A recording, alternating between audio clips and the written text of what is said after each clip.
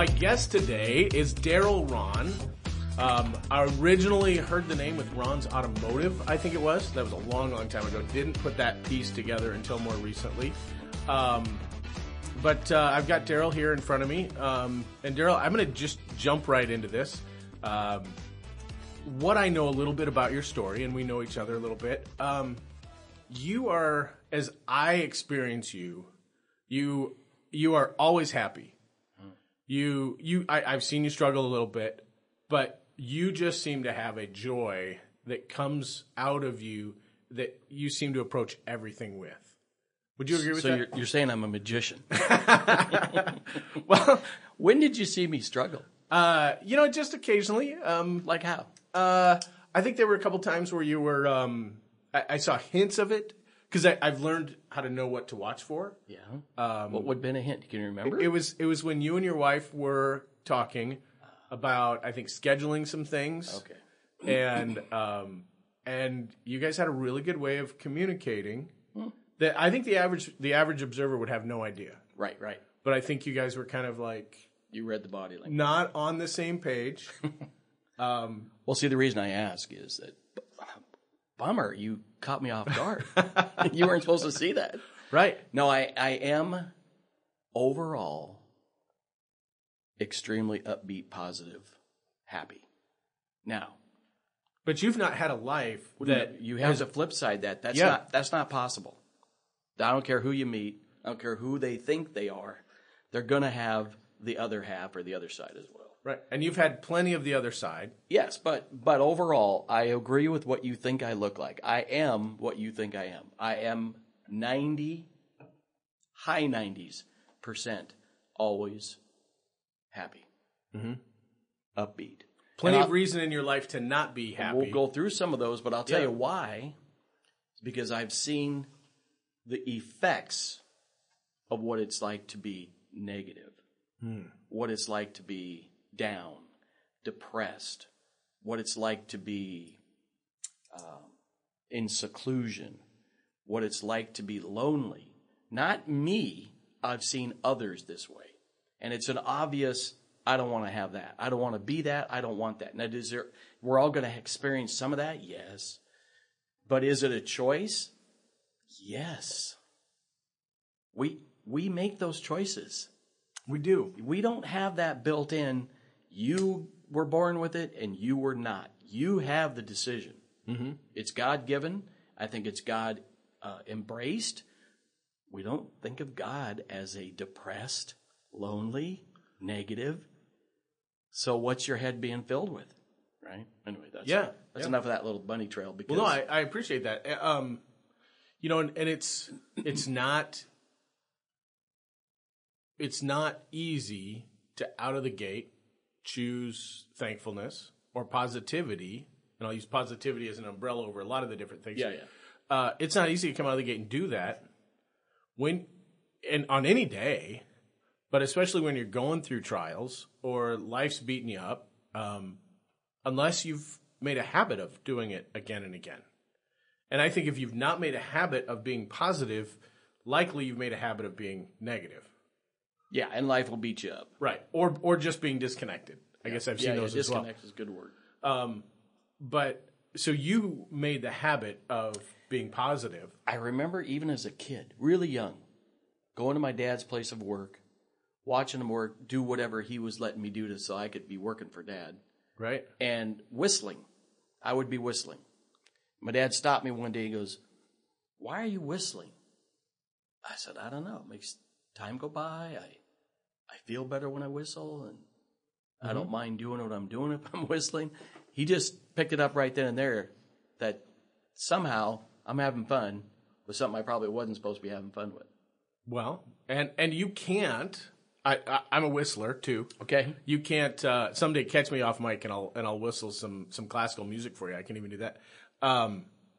But you can't whistle and be angry. I think you're right. You just can't. No. I think the same muscles that you use to whistle are very much very in line with the same. Yeah, to smile. The same muscles to smile. Makes sense. So but we won't do that to the listener. A whistling contest. But yeah. So So talk a little bit about that. Well, if we go back to what would make me not be whistling and maybe be, what is causing me to possibly not go that way. Yeah.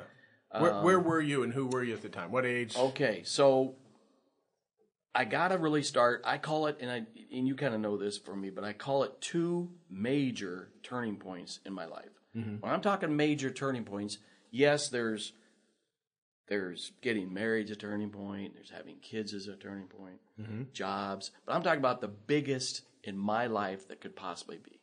The first one being becoming a believer in Christ at age 7. Pretty young. Really 7 year kind of don't know up from down, but the Bible talks about little children. Yeah. And how they know things. And that's when I decided I was going to a Christian school. I was in a Christian family. And I remember specifically these missionaries, they talked every day for a week, chapel type thing. And they had a calling afterwards. They wanted to know if you wanted to come up and accept Christ. And every day I was like, man, I really want to go. And I'd sit there and go to my best friend who was to my right, and I said, do you want to go? He says, I don't know. So every day we're just kind of battling on that. And then Friday comes, we know this is the last day. I go, hey, I really think we should go. Do you want to go up? I don't even remember what his response was. Mm-hmm. I just knew I had to go up. This is it. I'm going. I want what they're telling me I need. You wanted to go up. I wanted to have what they told me I needed. It sounded to me like what you didn't say is, what you didn't just say but maybe true is you couldn't stay seated. I couldn't. No, I knew I was, I don't even remember my friend. I wish I did. I haven't seen that guy ever since, really. I mean, I can't remember the last time I saw him. You were compelled, driven. Absolutely. After 5 days. So you're 7, you're going to the school, and the missionaries are talking about what? What was Heaven. It they said? Heaven. If you died, where would you go? If you weren't alive, where will you be? And at 7, what I understood, yes, heaven sounds pretty good. So I made that commitment. I remember just couldn't wait to get home and tell my folks. Had you encountered a lot of death at that point? No. Nothing. Just that it was this abstract thing. Okay. Yep. Okay. Yep. All right, now we're going to...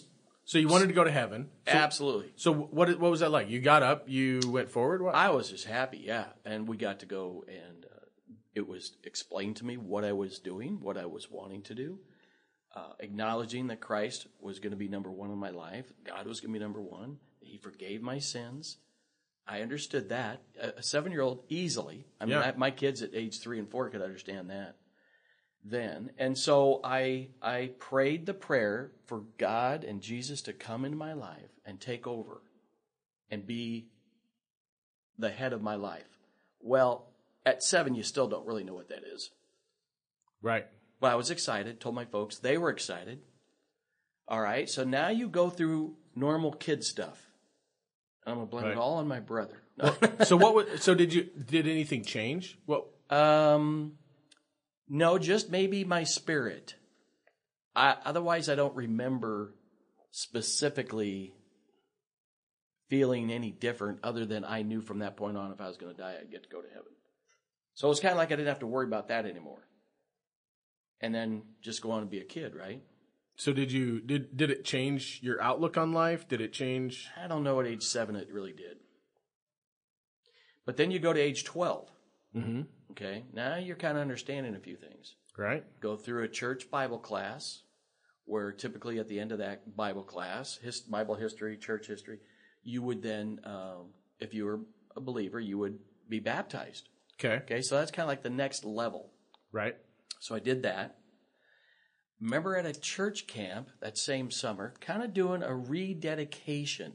Now, that word's not in the Bible, but it's still a good principle, I feel like. Because at age 7, I knew what I was doing. I knew I was fine. But at age 12, I knew some of the things I was getting into and some of the things I was doing that I knew God was not pleased with. I thought maybe I ought to rethink some of this stuff and do a rededication of my life. Mm-hmm. So I did that at age 12. Now I'm starting to understand the things I'm doing wrong that God truly doesn't want me to do is truly wrong. And I need to stop doing. I would do stupid things like shoplift in stores. My brother and I would steal candy and cigarettes. And back then, you had to steal, if you're stealing cigarettes, they didn't have Bic lighters. You had to go steal the lighter and the lighter fluid and put it all together to try to smoke a cigarette, which didn't ever work out for me. It made my brother smoke for 50 years after, but I didn't ever smoke after that. Never. No, but anyway, those are kind of some weird little things as a 12-year-old would be thinking that I didn't want to displease God with. So I had to get that stuff out of my life. Not that I lived a perfect life, but I knew I had to be very careful. Now, some of the things I was doing was completely wrong, and it didn't feel right. As a believer, that just didn't feel right. So something inside you said, yeah, this is not, I would recognize it now or years later as grieving the Spirit. Yep. Okay. Then you go 2 more years, and now you're at my second turn. The rededication wasn't even my second turning point because I was already a believer. I wasn't becoming a believer again. But the next big one was at age 14, and that's when I found out that I had bone cancer. Now we're getting to the point where, wow, what is going on? What's literally God doing? And why is he doing this with me? I thought things were going pretty good. Right.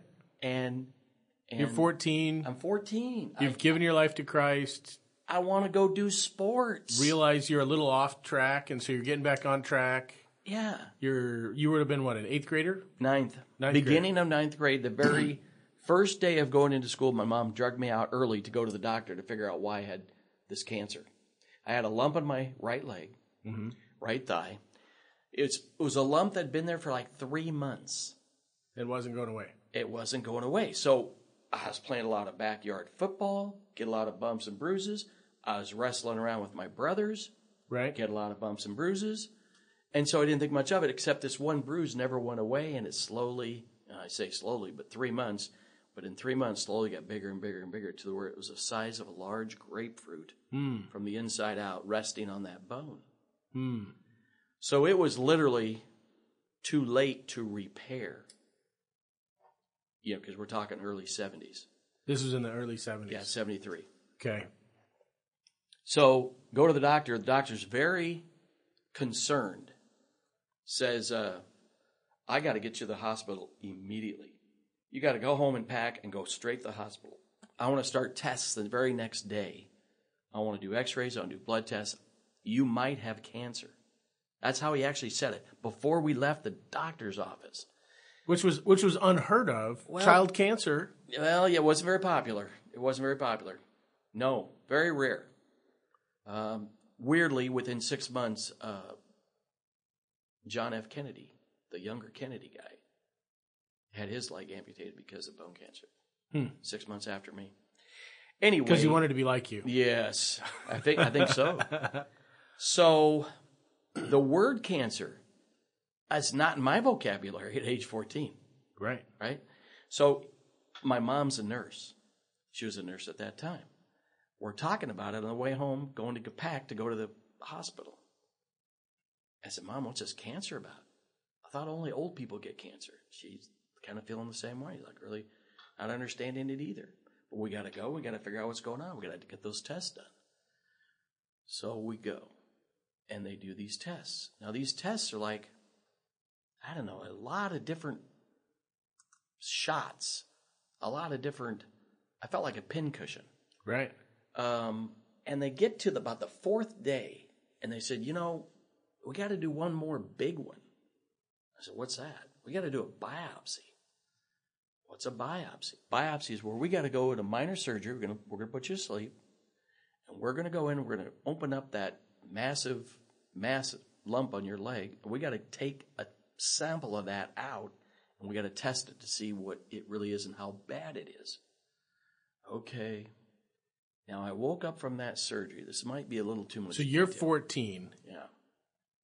Scared? Yeah, very scared because I just don't know. I don't know anything about what we're doing. Right. And far as I know, my mindset was could have cancer. I'm probably going to die. Okay. Right. And there's no internet, obviously. No way to get any information. No, I'm probably going to die. So that surgery, I wake up, felt like somebody had taken the biggest kitchen knife that my mom has in the cupboard and was stabbing my leg because of the pain from that surgery. But so where were you? Where was God in this process? All right. Well, let me go a little further because that's when they determined I had the cancer. So I think God showed up right then. I mean, he was always there. Right.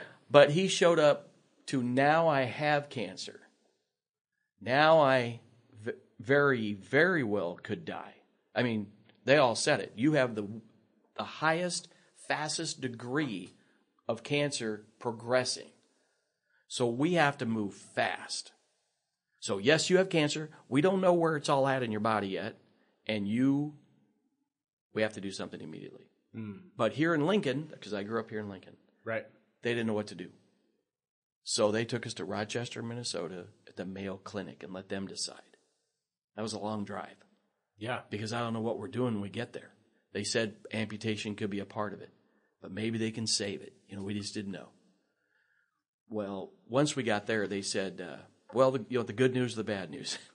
Right. Well, the bad news is we have to amputate your leg. Your cancer has progressed so fast and so aggressive that amputation is immediately, the next morning. They saw me that day, the next morning, it was go time. Wow. I just want to sit here for a second and just think about this. Everything went fast. So you're 4 days in the hospital here. Mm-hmm. Well, summer, I assume all summer long, you're active. Oh, my goodness. I was still playing football. I could have broke my leg, which would have set in more complications. Right. My bone was only a sliver in one area. Wow. And then all of a sudden, first day of school, you said? Yeah. You get pulled out. Yep. 4 days of tests. Yep. Just probably again, one after another. Yep. Like, when is this going to end? Yep. Now we can't even do anything for you. Nope. You're got to go across 2 state lines. Yeah, long drive because you're thinking, what's happening? No answers. No. Nothing. That's and you when get there, and they say, it is, we got to take your leg tomorrow morning. That's the bad news. The good news, whatever that's worth, was it's not as, in cancer, they always like to rate things. Back then, we only had a rating of 3, and now I think they have a rating of 4. But they put it at the middle rating, not the worst, as far as spreading. Mm-hmm. But they still didn't know. They still had to do more tests to find out if there's anywhere else in my body. Blood tests would take care of that. So, we're talking, just the way you described it made me kind of go over it again. 1 day, 4 days, travel day, I'm there. It wasn't a weekend like, we'll think about it and let you know on Monday. It's the next day, you're amputating my leg. So my mindset now literally is going as fast as that too. I might have cancer. I do have cancer. I might die. I very much might die. And wait. Forget all that. Because wait a minute, if I die, I get to go to heaven. That's the good news, right? And I already knew that from age 7. And then at 12, that was what made me feel not a true sense of peace, but a heavy duty. Worst case scenario, I die, I'm in heaven. How bad is that? Right. But then there was this thing where they said, amputate. Okay. Now my brain cannot wrap around that because I don't know anybody who has just one leg. I don't know anybody. I know no one that's ever had their limb amputated. What's that going to be like? Well, instantly as a 14-year-old, you would start saying, there goes my 9th grade football. Right. There goes my 9th grade basketball. There goes my 9th grade baseball. There goes my sports. And I'm going to be in a wheelchair the rest of my life. That's what I thought. Yeah. Because nobody told me any different.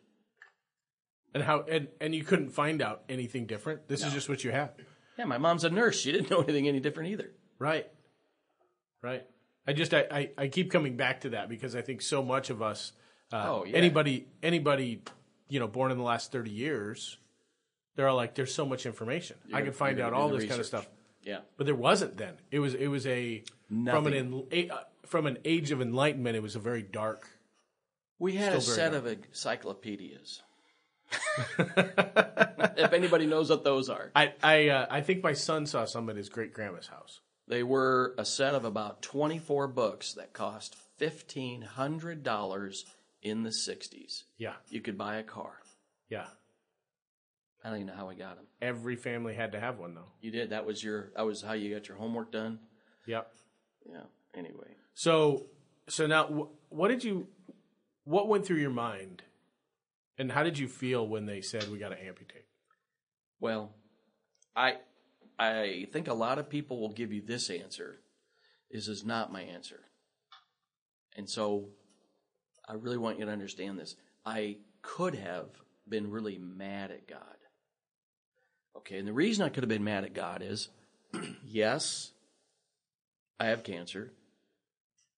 I might die. I get to go to heaven if I die. That's good news. But wait a minute. I'm now maybe not going to die, but I'm going to have only one leg. That is not cool. I'd almost rather die. In a weird way, possibly so. Yeah. So I could have been very mad at God. Why are you doing this to me? I did not take that approach. I took the approach immediately because I had a lot of time to think about it in the hospital. I mean, when I say a lot of time, you can only watch so much TV. Right. And back then it was just soap operas. Right. There was just nothing else. And so I was analyzing. I'm in the hospital. I'm a believer. I'm not going anywhere. You know what? Maybe God wants me to start talking to some of these nurses. Maybe they need to hear about me. Maybe they need to hear about how I'm okay with whatever's happening because this is God's deal, not mine. I totally turned this over to God immediately because somehow I knew this was not my body. This is not my own. This was God's deal. So I had to worry about it to a degree just to know what was going to happen and how I needed to react, but not to the point where I was going to do any blaming on parents, on God, on anybody else for anything. Absolutely. I took the stance that this is God's life. I'm just along for the ride. So I actually started witnessing to some of these nurses. And I would flat out ask them, do you know where you're going to go if you died? Because I'm there now. I know where I'm going. It gave me a good opportunity to do a lot of talking. And what would that be like coming from a 14-year-old boy? I don't know. They might, and I'm an adult nurse. Yeah, I don't know. They might. However, saying that, I don't really feel like I ever got my full childhood from 14 to 20. Sure. I don't think I was there. I got skipped. I'm just thinking of that moment in the hospital. Yeah, how would they respect it? The Mayo Clinic where they deal with all kinds of crazy stuff. People came from all over the world. Right. And it was just one Mayo Clinic back then. Only one. This was the best of the best. Yeah. The cutting edge. Not even sure how we got in there. And so, but doctors and nurses and here you are, they're worried about trying to save your life. And you're like, hey, if you died today, would you go to heaven? How do you know? Yeah. I imagine that was pretty impactful. I hope so. Who knows the results? Right. So up to this point, had you and your mom, did you pray? Yeah, I'm sure we did. That's hard to remember that kind of stuff. I mean, we were a pretty close family. I knew my dad, because of work, wasn't there until they said, he came like a day later, but he came to make sure he was there by the time I had my leg amputated. Mm-hmm. We talked about, because not knowing things, we talked about maybe an artificial limb. Sure. Okay, well, back then, that show $6 Million Man. Yeah. Okay, that's all we knew. That maybe you could go 60 miles an hour. Right? Yeah. Right. So I remember asking my dad the night before, you think maybe I can get one of those bionic legs? Be like the $6 Million Man. Right. You and Lee Majors. Yeah.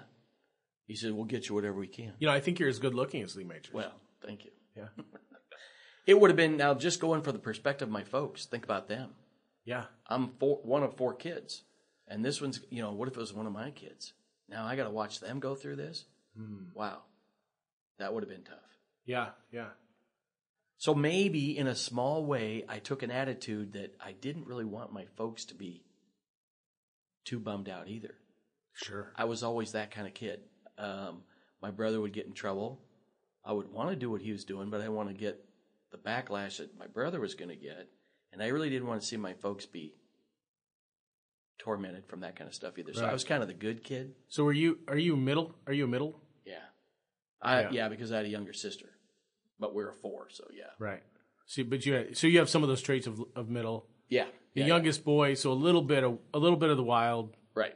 Right. But I never wanted to disappoint my folks. So they had to go through a little bit of something there too. Yeah. So you go in the next morning. This is going to be strange because when I woke up, I totally thought that nothing had been done. Well, you're waking up, you're kind of half there anyway. Right. And I felt like I was bleeding because of a little machine that was off to the side here, kind of making a hissing noise. And I knew something was hooked up to me, but I didn't know what. And I'm a little drowsy. My mom's standing there, and I'm asking her, Mom, I think something's wrong. You better get the nurse.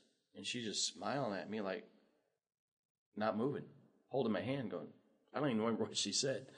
But she's not doing nothing. And I start waking up a little more, and it starts dawning on me that maybe they did do something. There's only one way to find out.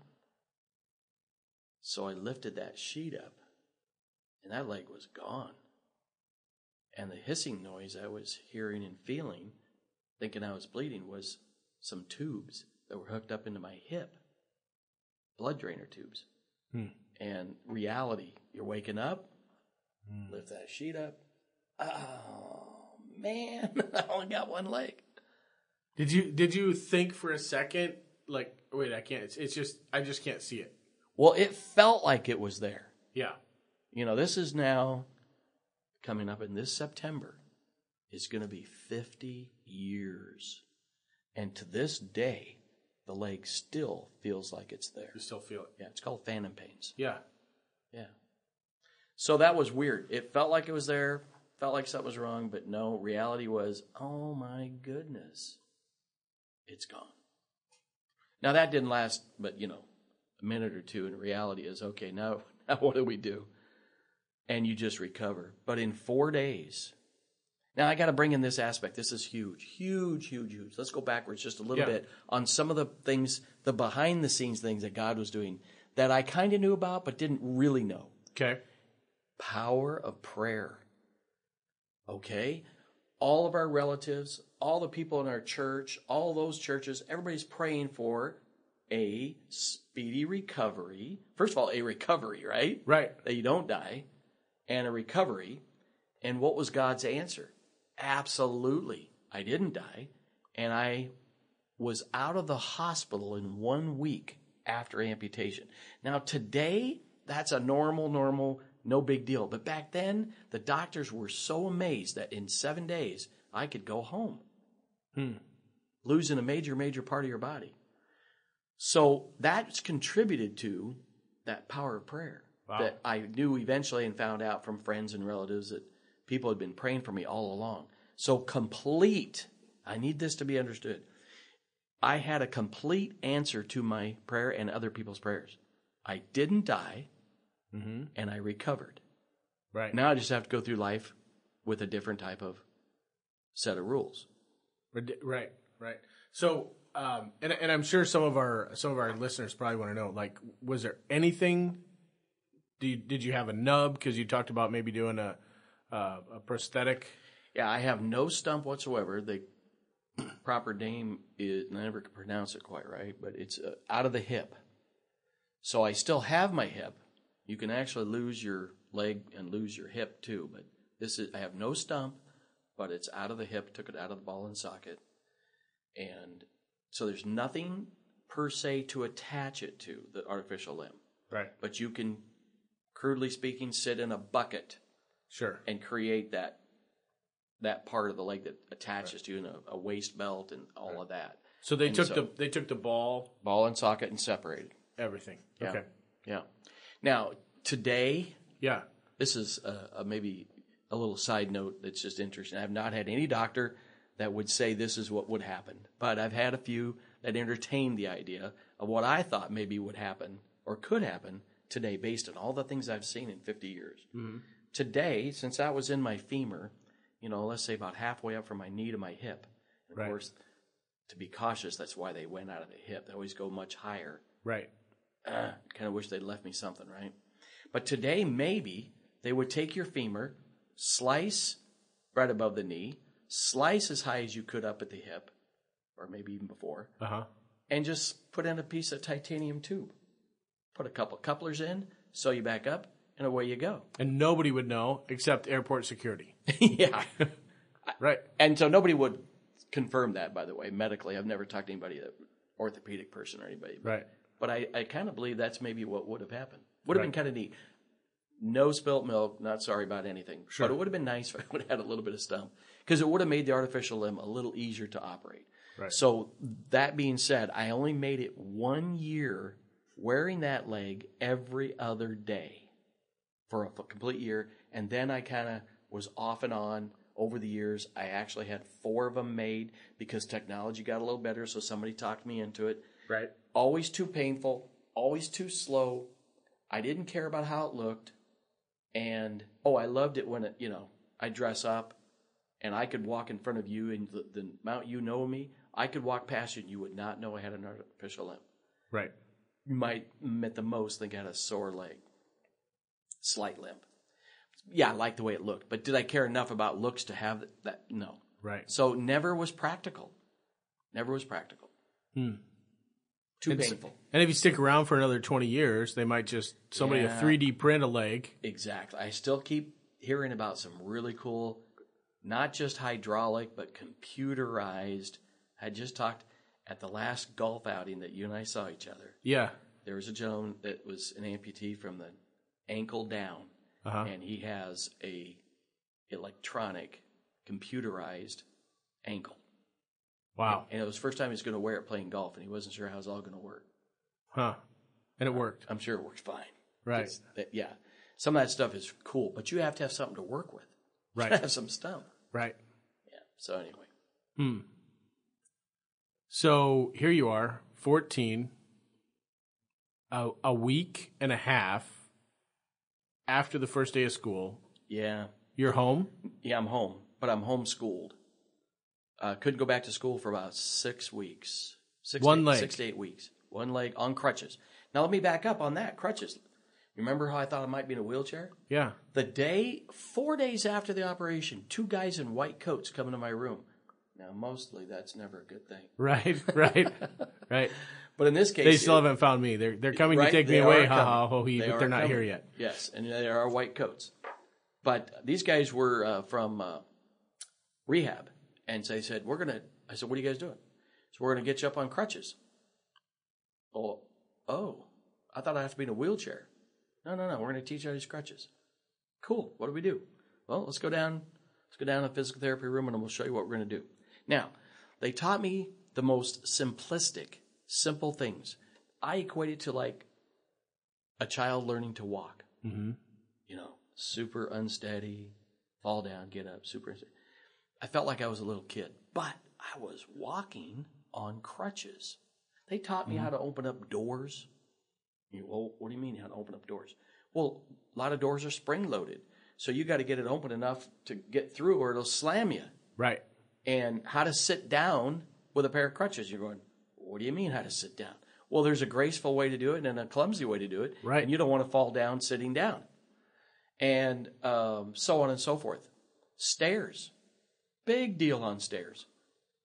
Crutches first, going up. Actually, I just said that backwards. Feet first going up, crutches first going down, or you're going to fall and break your good leg. Right. All these things. I was just tickled pink. I was so happy. I was super weak, super, sore and not feeling good. So, yeah, you just said that weak thing, and it just dawned on me. You didn't have time to go through treatment. No, here's the thing. Time was exactly right. You said that right. But there also wasn't any treatment to be had because of the aggressiveness and advancement of the cancer. So normally you would maybe go through chemo and try to get rid of it, or cobalt and radiation and some of these things. Well, remember when I said 80% of that bone had been dished out in one area, just gone. You can't, back then we couldn't get bone to come back. I don't think you can now either. But so there's nothing to repair, nothing to heal. That's why the amputation. So, but then you're not taking treatments afterwards? Well, that was a big deal too. At Mayo's, it's kind of impressive. When you go to Mayo's, at least what I did, you would go into their clinic office, doctor's office, and you go into a boardroom type atmosphere. There's like 6 chairs on each side. You're on the end, main doctor's on the other end, and all these doctors in between are talking about, wonder if he should have treatment. And they're talking. I don't even know what they're saying because I don't know a lot of the language. Right. And I just remember the kind of consensus was, well, he's 14, pretty active. You know what? Let's just see how he does. I'm like, wow, this is really cool. Because I knew a little bit that if you had chemo, you got pretty sick. Yeah. And back then you got real sick. I mean, you still do now, but it was bad on your heart, your body. Right. So I was happy they said no. I had to go back to Mayo's once a month for 6 months, then every 3, and then every 6, and then every year for quite a long time. And they never, ever thought I had to have any treatments after. So I never did. Wow. That's amazing. Yeah. Okay, so you're back home. Yep. Couple weeks of homeschooling and recovering. Yep. Playing around with figuring out crutches. Yeah. And then I had to go back to school. Now, wait a minute. I didn't get to tell my friends that I left. I didn't get to tell them why I left. I don't know that they know that I've had my leg amputated.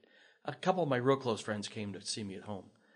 But it was scary because I went to a big high school. And what was that going to be like? I was very scared. Nervous, maybe is a better word. But it was okay. Because what the kids started doing, they said, what's it like? What did it feel like? What's it feel like now? I got to tell them all the same stuff I've been telling you. And I'd come to a door. And, they taught me how to carry my books. We didn't have, I know this is weird, we didn't have backpacks in the early 70s. I'd carry my books. I had to pinch them between my crutch and my arm. And how do I get through that door? I'm walking up to that door. Well, I know how I'm going to get through because I got taught how to do it. Right. But everybody else is going, first of all, how's he carrying those books? Right. And then, let me get the door for you. Oh, sure, thanks, appreciate it. Okay, and that was a very conscious decision I made right away. If you're going to open the door for me, I will let you. I will not make you feel bad by saying, no, I can do it myself, leave me alone. Right. Which I see today a lot with some of my disabled friends. Yeah. They get a little in their head about that. So, but here's the thing. When I would go walking up to a door and nobody else is around me, am I going to wait for somebody to come and open the door? No, I'm going to open it and go through, and then people are going to see that eventually. You know what I did? I turned it all around and I opened doors for other people. And I do that today. And sometimes we're both standing there for a considerably uncomfortable amount of time because they don't understand how, yes, I see how you're opening the door for me, but how are you going to get through? Right. So that's part of a game that I like to play because then I feel good about opening doors for other people. That shows them I don't make anybody feel bad, and it's kind of fun. And it is this positivity. Very, very I got much. this. Yeah. But I'm still a little nervous, and here comes the big one. 14s, now we're getting close to 14 and a half. You're starting to like girls, but are girls going to like guys with one leg? One leg? I don't think they are. Right? I didn't think they would.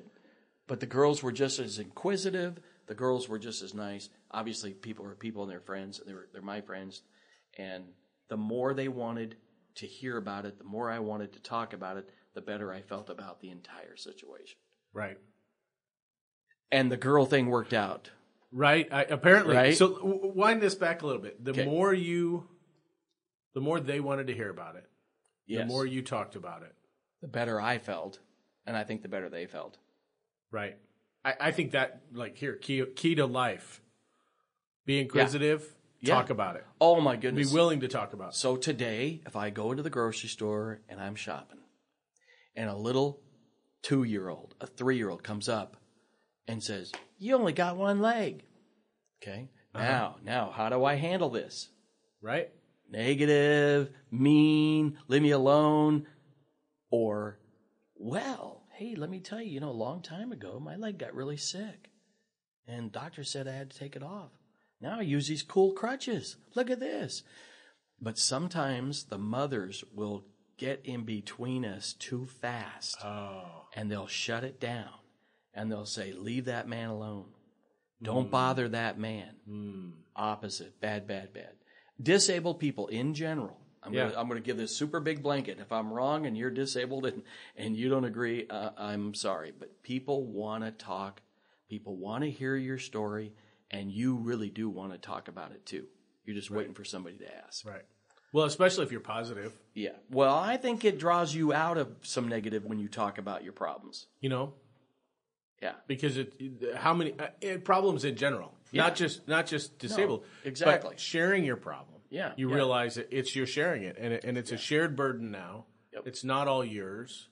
So you take that into big perspective. How many people do you think in 50 years have I been able to share a portion or a lot of my story, including faith in Jesus Christ? Thousands and thousands and thousands of times. Seems like it's not possible, but it happens to me every single day. Hey, how'd you lose your leg? I misplaced it one morning. Yeah, well, a funny thing happened to me on my way to work today. Right? So it gives me opportunity. So now put that into perspective is why do you think if you were to, I'm gonna be your next question. Okay. Yeah. Why do you think God allowed this to happen in your life? That's a good question. Right. And the answer is simply so that you can shine your light of God through your situation, through your story, and show hope to others that have maybe something similar or know of somebody similar, or just in general, you went through that in life and you came out of it this way.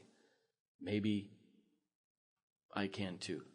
My story is simply everyday life.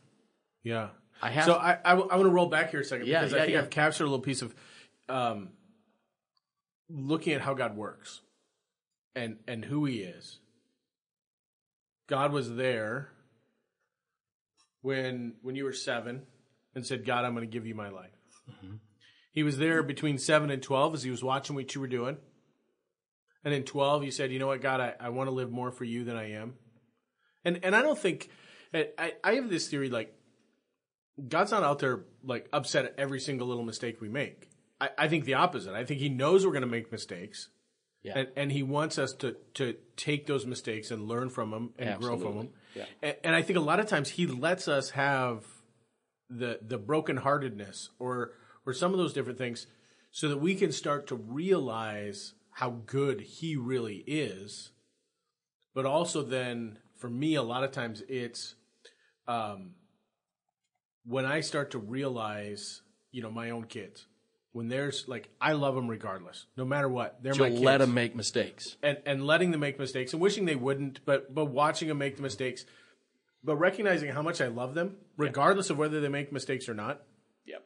And I actually encourage my kids, go make a mistake, because that's how you're going to learn. If you're not making mistakes, you're not going to learn. Go. But that same way that I feel and encourage towards my kids is the same way God feels towards me. Yeah. And that if He loves me enough to let me make mistakes, He doesn't. Nowhere do I see Him say, stop making mistakes. No, what He says is, come talk to me about it. Let's talk about it. And another way of saying it is hurting, because that's what's happening. Yeah. We're hurting in that time. Yeah. Hurting makes you grow. Yeah. Because then now I realize this is not what I really truly want. I realize this is not what God wants. Right. And now I need to turn from that. But he as I see this, and I'm trying to encapsulate a little bit of God working in your life. He knew that you were going to respond this way. Yeah. He knew that you were going to pursue Him and have a desire in your heart to share Him with others. And so He's like, if you're going to do that, I'm going to give you a platform. Yeah. And every day He's giving you a platform. Every day. Is that not? Well, there's a little responsibility behind it. Okay. I was thinking about this Spider-Man. Spider-Man. Yeah. I was thinking about this driving over here. Because in my everyday life now, and we're really speeding forward, but I literally, I just don't want to sound like I'm too good and make myself on a pedestal. But in my work as a locksmith, I literally pray for opportunity to share my story and find out about that other person, how they're hurting, and take and maybe even pray for that person, knowing I'm there to do a job. I'm there to earn money. Yeah. But am I really there? Is that my main purpose, or does God have a different purpose in mind? Right. And very often, I'm there not just as a locksmith. Right. Because I have an automatic... You have a conversation starter. Yeah, conversation piece, conversation starter. I have an automatic built-in, hey, you look a little different. Something's not right with you. What's going on? Right. I get that a lot too, especially in the morning when I look in the mirror. Something's not right with you. Yeah. But they do, and it automatically, and if you respond in a positive, jovial manner, it breaks down all of the barriers to conversation. I have to admit, though, there's some times where I don't. I mean, I can tell you many times I knew I just blew a chance to talk about God. I just blew a chance to show a little more of God to this person, and I didn't do it for whatever reason. Didn't feel like it. I was tired. You felt a nudge to do something. I always know. And you don't do it. You know when I usually know it fullest is when I'm gone and left. Yeah. And like, oh, man, I just blew that. Now, I just let that go then. I said, God, I'm sorry about that. I'm letting that go. Tomorrow's a new day. My next customer is a new customer. You know, my next person. And it's not always customers, by the way. But doesn't that drive you to then try to do more? Yeah. Yeah. And I think that's one of the reasons I think God like I think he knows. Yep, you're not going to do it this time. I'm still going to nudge you. He knows everything. He's still going to. I'm going to nudge you. Yeah. And then when that doesn't work out, what that shows is, from my perspective, is that shows the distance or the difference, the distinction between us and God. Well, I want to relate that to my everyday Bible reading, my everyday personal time with God, my everyday connection with God. If I don't do it, the nudge was there. Oh, you know what? I didn't take time to listen to God today. And then you start feeling the same way. Yeah. You know, I've not ever really done this, I don't think, in a podcast before, but I'm going to break this out here. Okay.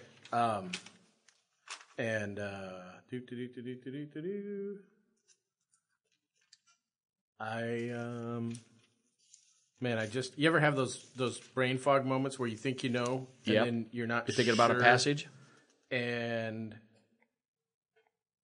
okay, John. We're going to John. John's our buddy today. While you're doing that, I'm gonna reemphasize something. Yeah. And this is everybody. This is a little preaching moment on my part. We every single day have the opportunity to share Christ or God's love with somebody. Yeah. But we don't always ask for the opportunity. You will always, guaranteed 100% of the time, have the opportunity if you just ask and then recognize it. There's hardly anybody in the Christian world that would disagree with God is at work every single day. Yes. Am I, a part of that work every day is the only difference. That's the huge He's going to use you or he's not going to use you. He'll use somebody else. Right. But he wants to use you. Right. Okay. What do you got? So as I was going through here, and it's the end of John, the 3rd chapter, and he says, whoever believes the Son has eternal life. Whoever rejects the Son will not see life. And this part of, if you read through some of the different translations, it's sometimes it's whoever believes the Son or whoever obeys, okay, as opposed to whoever disobeys or whoever rejects. Right. And as I was reading this morning, the integrity, it's the belief is, I guess what I see in the rejects or disobeys is an action. But I thought belief was more a statement of fact. So disbelief would be a statement of fact. Like it's an analysis of the situation. I don't believe such and such. It's just where I am. Yeah. But what I started to see here is if you believe, then that's actually an action step. Yes. And if this is true, then if I truly believe it, if I actually believe it, I act as if I do. Yeah. And the actions come about. And it's that, for me, it's I believe. I don't always act like I believe. Right. And those are the times, do I believe you're nudging me? Yeah. Do I believe you want me to do this? Yeah. I'm not going to do it. That's, some might go as far as that's disobedience and you deserve to be punished. I'm not going to go there. I don't need to go there. I think that's a self thing you got to figure out. But if you're saying, I just don't see God in my life. I don't see God working. What you're talking about this working every day. So well, then you're not looking and you're not asking. Right. But if you believe, it shows up. Oh yeah. And it's this, for me, it was this integrity. And I'll be open, because I find that's the best way. My prayer this morning was, God, bring integrity into my life. Christ living in me, make me more integral. I don't even know what that word is. I don't know either. But get rid of this difference Yeah. between what I believe and what I do. It's a surrendering of your will with God's will. Right. And let's break that down to, do I have to preach? Do I have to spell the gospel out every single? No. It could be as simple as, and I know this is going to maybe rub somebody wrong, but it could be as simple as you're walking into or past somebody, a store, and you smiled at them. Yeah. You smiled at them. Well, a few years ago, we hadn't seen anybody smile, so it was kind of nice we could see smiles again, right? That is a demonstration of God's love to another person. Right. And they're going to take it that way. Yeah. Who doesn't like to be smiled at? Or it could be as complicated as you talking a deep discussion about Christ, about God, about salvation, and I think one of the things, and we're going away from the Sorry, story, but it's good stuff. But it's the if God values that person, and I use the word respect, okay, and from a respect, not from the respect your elders, but from the recognize that person that they exist, and that they have a certain amount of value. And I think one of the excellence, and I don't remember where I heard this, and maybe a listener can tell us, but I heard that there was like a 10-foot rule that if you're anywhere and someone comes within 10 feet of you in the proximity, acknowledge them. I never heard that. Whether it's eye contact and a smile, whether it's hi, just that idea of like, I'm going to acknowledge that you're here and that you exist. I like it. And that alone is showing respect and showing that value. Mm-hmm. So any type of acknowledgement, I remember the old head nod. Yeah. Or the head bob. Right.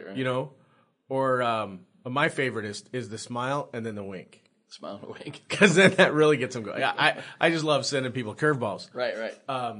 It's like, dude, did that guy just wink at me?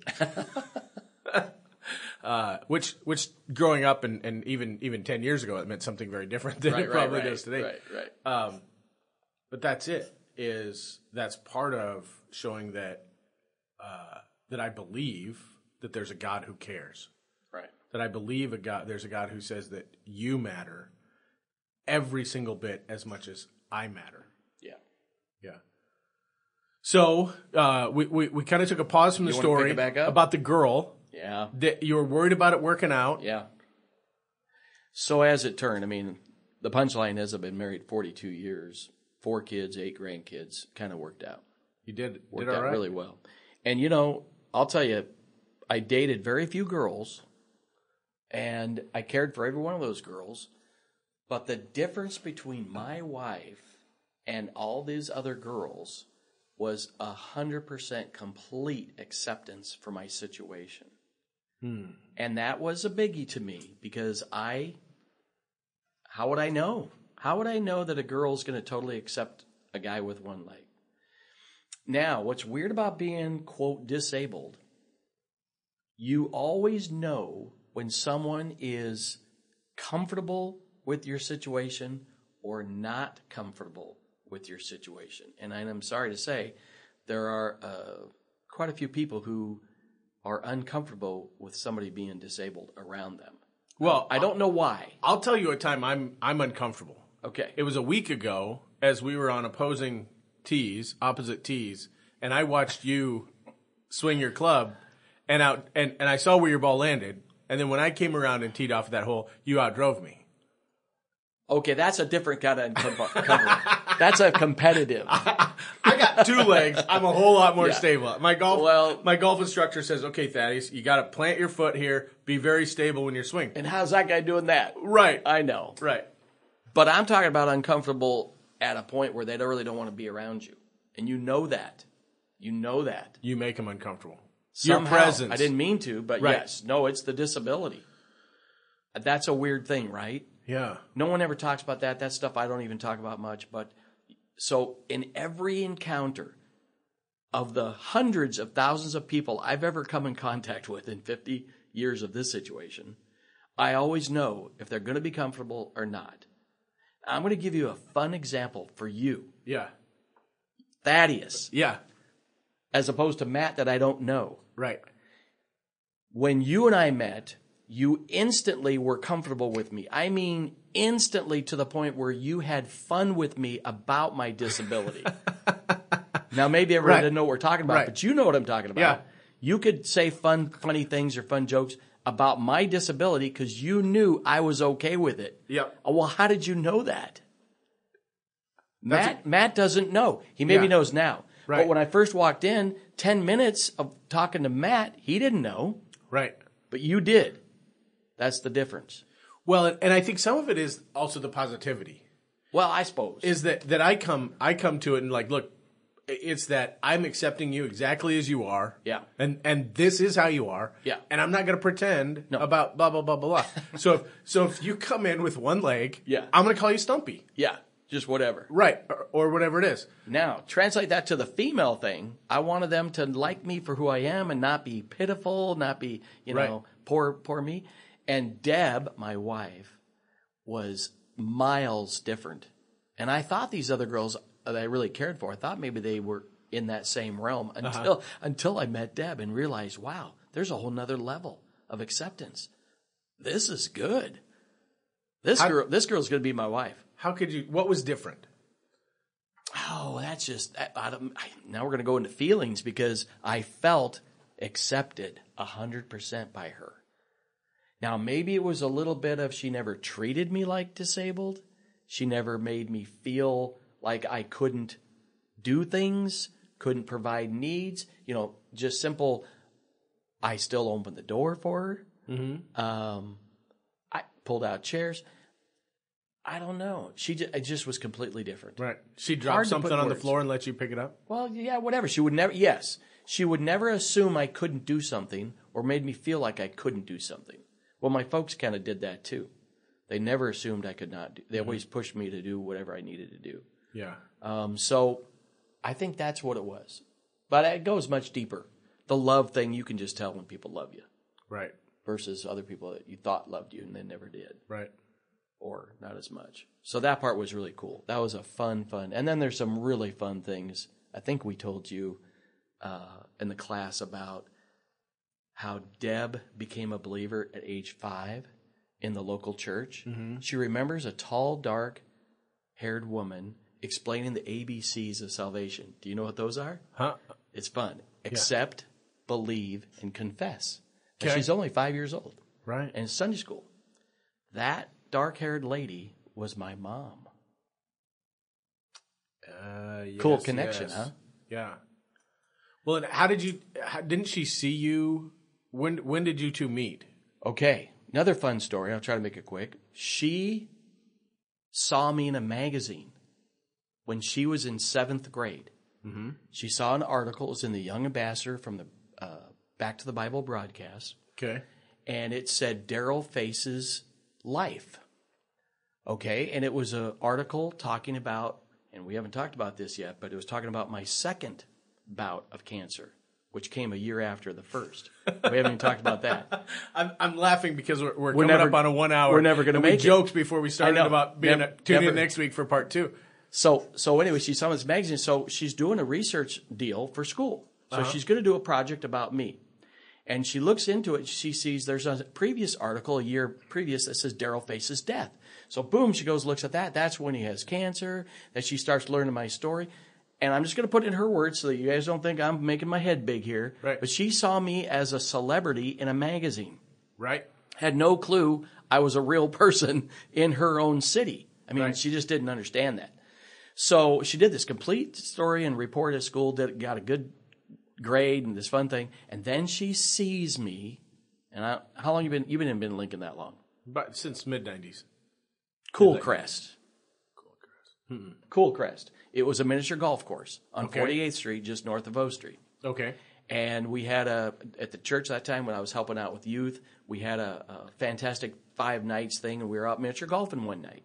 And she saw me on one course with my friends, and she was on another course with her friends. And she says to their girlfriend, she goes, look, you know who that is? That's Darryl Rahn. That's that guy with one leg over there. That's Darryl Rahn. I did a book report on that guy, right? And then coincidentally, we were going to the same church. So she saw me. And at this same event for the whole week, there's something going on every night. And it's starting to sound to me like she's stalking you. it kind of felt like it a little bit. And the rest of this story I'm going to tell you, it may be. So at the end of the night, we're going to watch a movie. There's going to be a speaker. I was going to be one of the speakers. Right. And I'm in the back of the room, and there's a TV that's kind of in another room, and I'm waiting to see. I'm looking over my shoulder to see if something's going to come on TV. And she comes back. Now she wants to meet me. And so she comes. Hi, my name's Deb. I know a little bit about you, but what are you doing back here? Why aren't you with the rest of the group? I said, well, I'm going to be on TV in a little bit. From Woods Swimming Pool, I did some TV news stuff on some of my swimming. I'm a swimmer. I was doing some tower diving, and I just want to see it on TV because it's on the news. Oh, can I come watch? I said, yeah, let's go. So instead of being where we're supposed to be, we go watch myself on TV. Mm-hmm, mm-hmm. And that's how we met. And then afterwards, I took her for a motorcycle ride. How many girls don't want a guy to give them a motorcycle ride? Right. And then in her words, I did this at the end of the night, this infamous, hey, we should go to lunch sometime. But then that sometime never happened. And 3 years go by. And I kind of forgot about her. Now I'm sitting in church 3 years later, and it's packed, and there's one chair open to my right, and I'm with all my friends to the left. She comes in with her parents kind of late, and they can sit 2 chairs behind me, but there's one chair left next to me. So she sits next to me, and I knew her. But she knows you. But I didn't remember her name. She wouldn't like that, but that's the way it was. So, Right. You do that registration thing, church sometimes. Yeah. So she had to hand There me used her to be a book. book that you I got write to down. see her name. Right. And then after that, there was going to be another youth group that I said, I think I might be going to that. She didn't know if she'd believe me on that. But anyway, long story short, we ended up, I went to that youth group, and she was there, and she had planned, this is the stalking thing again, not necessarily for me, but she had planned to have somebody take her home. So she had her mom drop her off. Right. The topic that night that the pastor was giving was dating. And he was kind of hard on the guys for not dating. They weren't dating. Right. And he was kind of hard on the girls at that time about careers. Well, that would be looked at really terrible right now. Right. But it was all about getting guys and girls together. Well, she knew that was coming up, so she purposely said, I'm going to make some guy give me a ride home. Well, that guy was me. She talked to a lot of guys that night. I was watching her. And I'm like, oh, man, I'm never going to be able to talk to this girl. She's got guys around her all the time. Yeah. And then finally, there's no guys. And that's when I went up. I said, hey, you want to go have iced tea? And 3 hours of iced tea. That was it. From then on. So this is what I've learned, is when you want to do something, you make the connection, and then you take it away. And you make them want it. I guess indirectly. She was over talking to all the other guys. Yeah. But the whole time you were probably the one. I guess. I I'm was gonna ask hoping. her that. Yeah, you need to get the Paul Harvey rest of the story because Yeah. she can fill in the gaps. I'm gonna accuse her of stalking too. Yeah. Apparently Please. you're not too upset. You won't No, press charges. I will not. At this point. No, that was good. Right. Well, wow. What a great conversation. I feel like it just went. I know, and that's what by. it always does, and it's not really even half the story. Right. Well, so it's up to you what you want to do. And as I think about this, I just want to kind of rewind a little bit. It seems like God has been orchestrating this Unbelievably. So you talk about the other girls you dated that weren't quite comfortable with it, but she was, because she'd already done a report on you. She knew me. She knew everything about you. I didn't know anything about her, but she knew me. Right. So she was already she had already processed and worked through where you were at with one leg. Yeah. It wasn't new to her. It wasn't a surprise. No. She already knew about it. But she also, because of where she saw you, knew your faith, which was important to her. She knew exactly the background of that. Right. That was in print. And so, which I mean, that was very important to her. Yeah. And she said that. Yep. And so here she knows, I got a guy, I know his story. I know he's going to pursue God the rest of his life. And that's who I want to marry, is a guy who does that. Yeah. And, you know, I kind of, and she got to know you. Mm-hmm. You're funny. You're fun to be around. Yeah, I can't imagine why she'd, I mean, I think, as I think about that, God just orchestrated it perfectly. Perfectly. So I told you that she was, my mom helped save, her life. Teach you the gospel, yeah. That was cool. The connection of the story's cool. How can you not see God in all that? Right. Yeah. It's amazing. So that's what's cool about God. He's got it already all figured out. He knew how many kids I was going to have, how many grandkids. He knows everything about us, right? And he puts all the pieces in place, orchestrating it. For how much joy have you and Deb had? 42 years. Unbelievable joy. Now, all good? 100%? No, remember I said 90? Yeah. We've had our struggles, different areas of life. We've had to learn things just like everybody else. Yep. But would you do it all again? Yeah. Don't want to. Right. But would. I think if anything, I would make more mistakes. And I'd be more open about it. So you could learn from them and then do it the right way? Yeah. Yeah, but see, now hindsight always tells you what you need to know. So if you did it again, you'd do it automatically right. You wouldn't do it wrong. Right. But moving forward... Well, moving forward, you allow yourself to make mistakes. To make more mistakes. And not beat yourself up about it when you do it. Right. Yeah, and to take more risks, really. And absolutely take more risks. I like that. Because if I know God's got this... Yeah, not reckless risks. Right. But stuff that you'd say, I'm going to get out of my comfort zone is kind of a cliche thing. But I am going to step out a little bit. I'm going to do this. One of the questions I was asked a long time ago was, what would you do if you knew you couldn't fail? Wow, it'd be unbelievable. Yeah. You'd try everything, and you'd do everything, and you would take those risks. Right. And if you realize, and this is one of the things that I wish people would I wish more people would understand, and I'm doing my best to try and, as a parent, educate my kids along these lines, is make the mistakes, because you're going to grow and learn from them. Yeah. But you can't just make the mistakes. You've got to step back and learn and grow. And the best way to learn to grow, for me, for mistakes, is to go straight to God. Hey, I did this. I made a mistake. Let's talk about it. He already knows. Right. But the act of me opening up and talking about it, especially with him, it creates tremendous growth, tremendous understanding, and my knowledge, my wisdom, my abilities expand for what I can be involved in, and the impact I can have in the world and in the lives of others increases dramatically when I make mistakes. Right. And I think here's the part, is that I would love our listeners to, one, get out and make mistakes and take the risk. If the listener right now doesn't know Jesus, doesn't know God, take the risk of saying hi.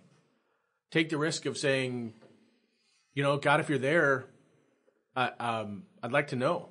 It sounds like there's something going on with these two guys, that you're real.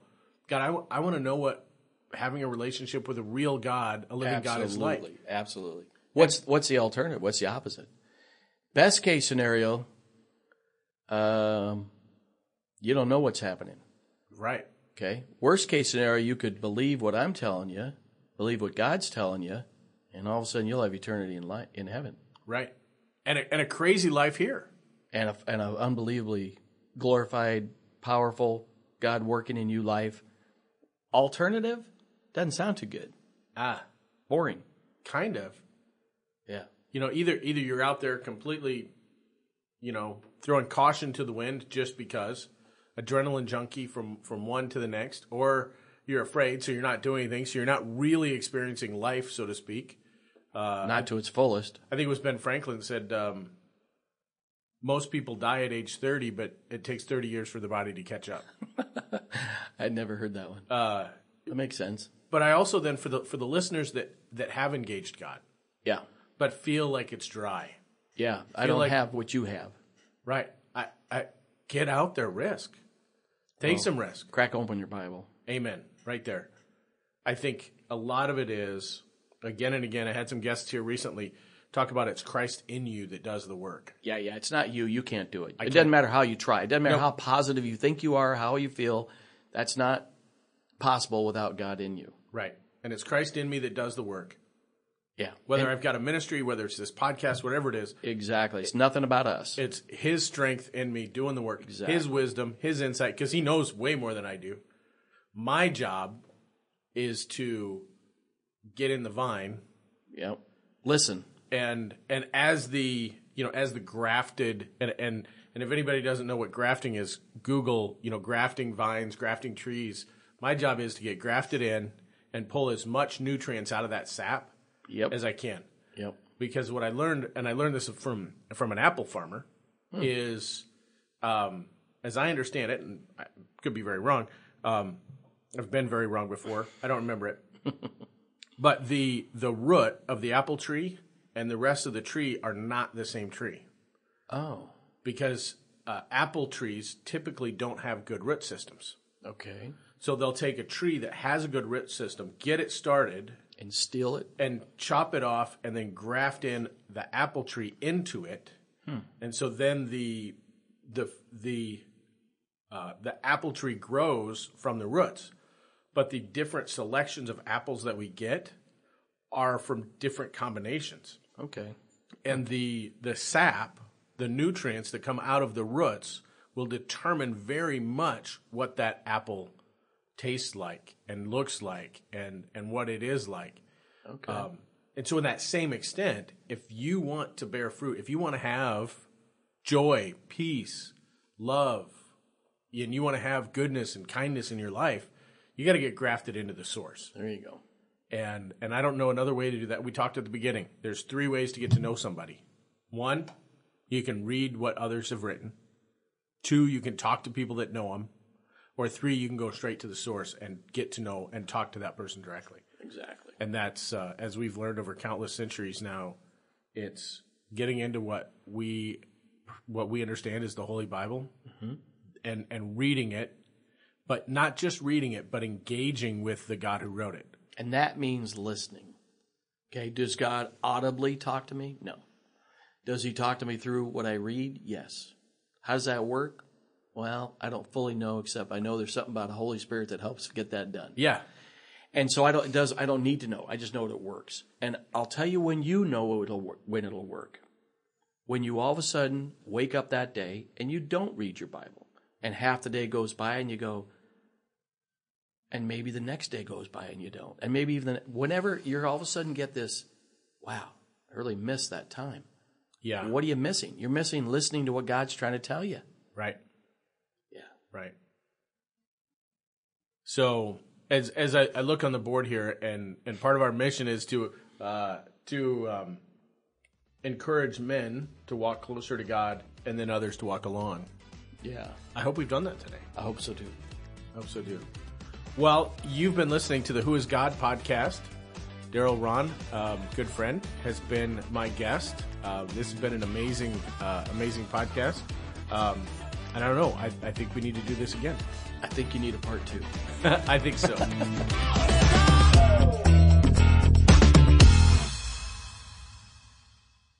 You've been listening to the Who is God podcast. Join the discussion on Facebook or Instagram.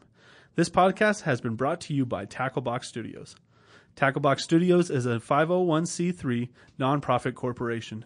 This podcast has been made possible by generous support from individuals like you. If you found this meaningful, please let us know. Donations can be mailed to Tacklebox Studios, 285 South 68th Street Place, Suite 320, Lincoln, Nebraska, 68510.